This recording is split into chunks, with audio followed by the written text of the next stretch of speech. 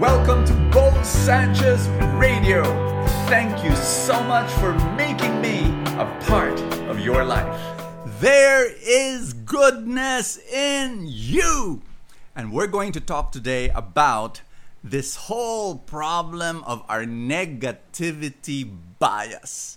What does that mean? It means that our brains are hardwired towards what is negative to the point that we don't see goodness in us, we see badness. And then we see that because of that, what we do is we project that onto other people and our problems come up. We begin to see the negative stuff, the bad stuff in other people and not their good sides. So here's what I'm going to do. I'm going to share with you some examples of what I mean by negativity bias, okay? Some proofs. Number one, here it is.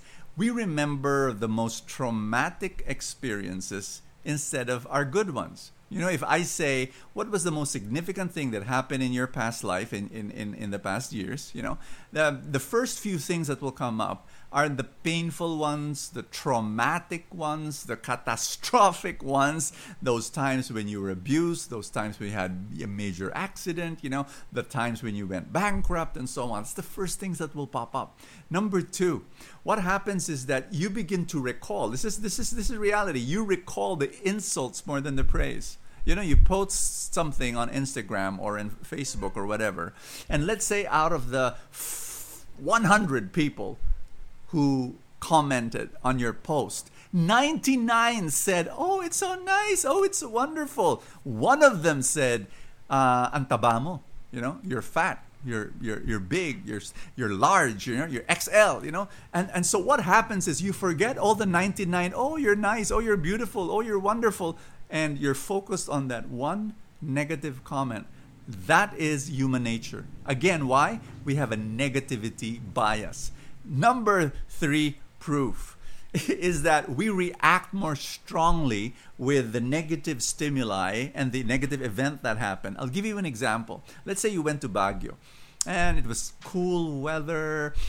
And when you went to Camp John Hay, it was, this fresh air. And then after that, you know, the traffic was not bad on Session Road for the first time. Woohoo! And then you were able to eat the nice food in Baguio, except once you went to Mines View and you were looking forward to the grilled corn with the butter, melted butter, and you excitedly bought it. Then when you bit on it, the corn was bad.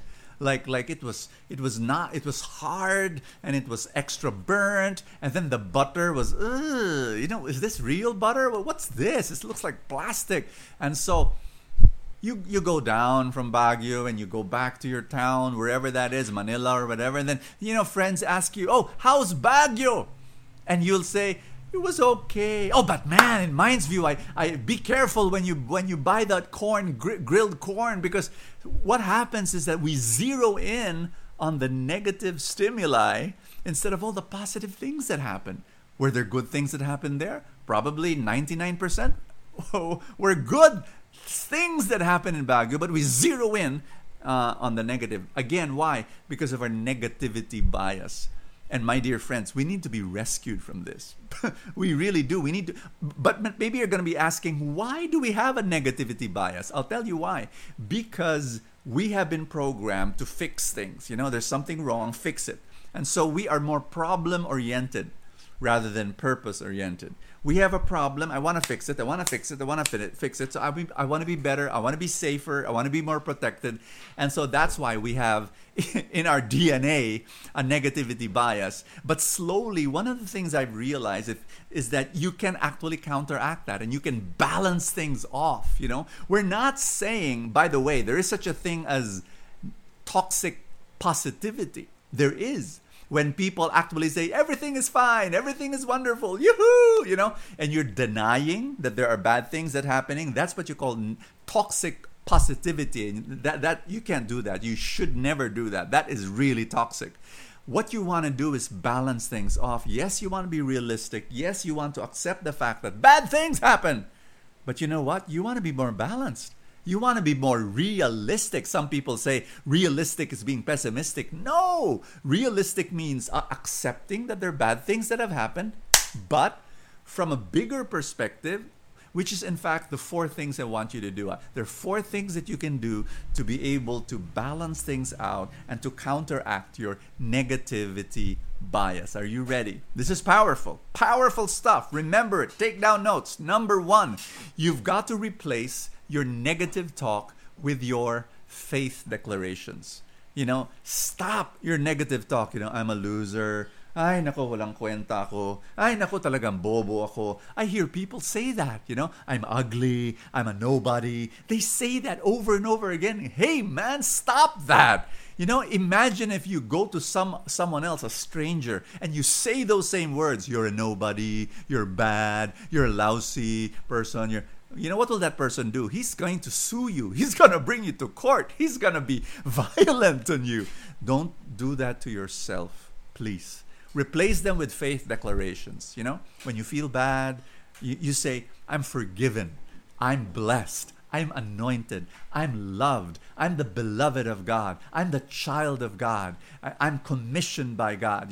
You say your faith declarations. Here's number 2. Very important. You've got to be able to replace your zoom lens with your wide angle lens. There's a camera, and if you're a camera person, you know what a zoom lens is. It's a long lens, and it kind of like zooms to a particular thing. So you've got this wide panoramic view of the park, and your zoom lens can zoom to a little tree or to the poop on the yard because the dog was there and pooped on the yard, and you can zoom on the poop. And that's what negativity bias does. The beautiful scene of the park with the tree and the fountain and all that, and zoom on the poop. Zoom on the poop. That's what we do. No, replace the zoom lens with a wide angle lens and then look at the entire view. Guess what you'll realize? Sure, there are problems. Maybe 5%, 10%, maybe 3%, 2% of your life, 8% of your life are problems. But maybe 90%, 92, 95, 98% of your life are blessings. And you've got to be able to appreciate that. It's not realistic to zoom on your problems only. That's not realism. Realism is taking on the bigger picture. Number 3, very important. You've got to replace disempowering patterns, habits, with empowering ones. What am I talking? When you catch yourself going into your ruminating the bad stuff of life, you're caught, you're trapped into this vicious spiral, like a whirlpool, thinking of all the bad things. You know it. The moment you know it, break pattern, break your state. Stand up, take a walk. Look at the beautiful things around you. Get some beautiful, upbeat, happy music and listen to it. Worship songs, dance a little, break the pattern. And then start doing empowering patterns or habits. What does empower you?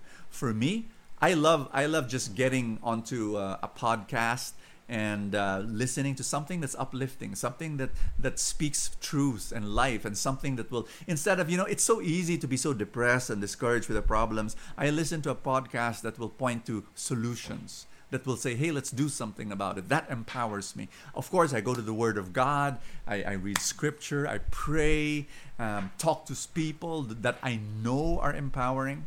And number 4, you've got to be able to replace your rabbit holes with God's throne room. What do I mean by rabbit holes? It's so easy to get into the rabbit hole of discouragement, disappointment, frustration, anger, sadness, depression. It's so easy to go into that hole under the ground and be there and then search for the tunnel. Where does it end?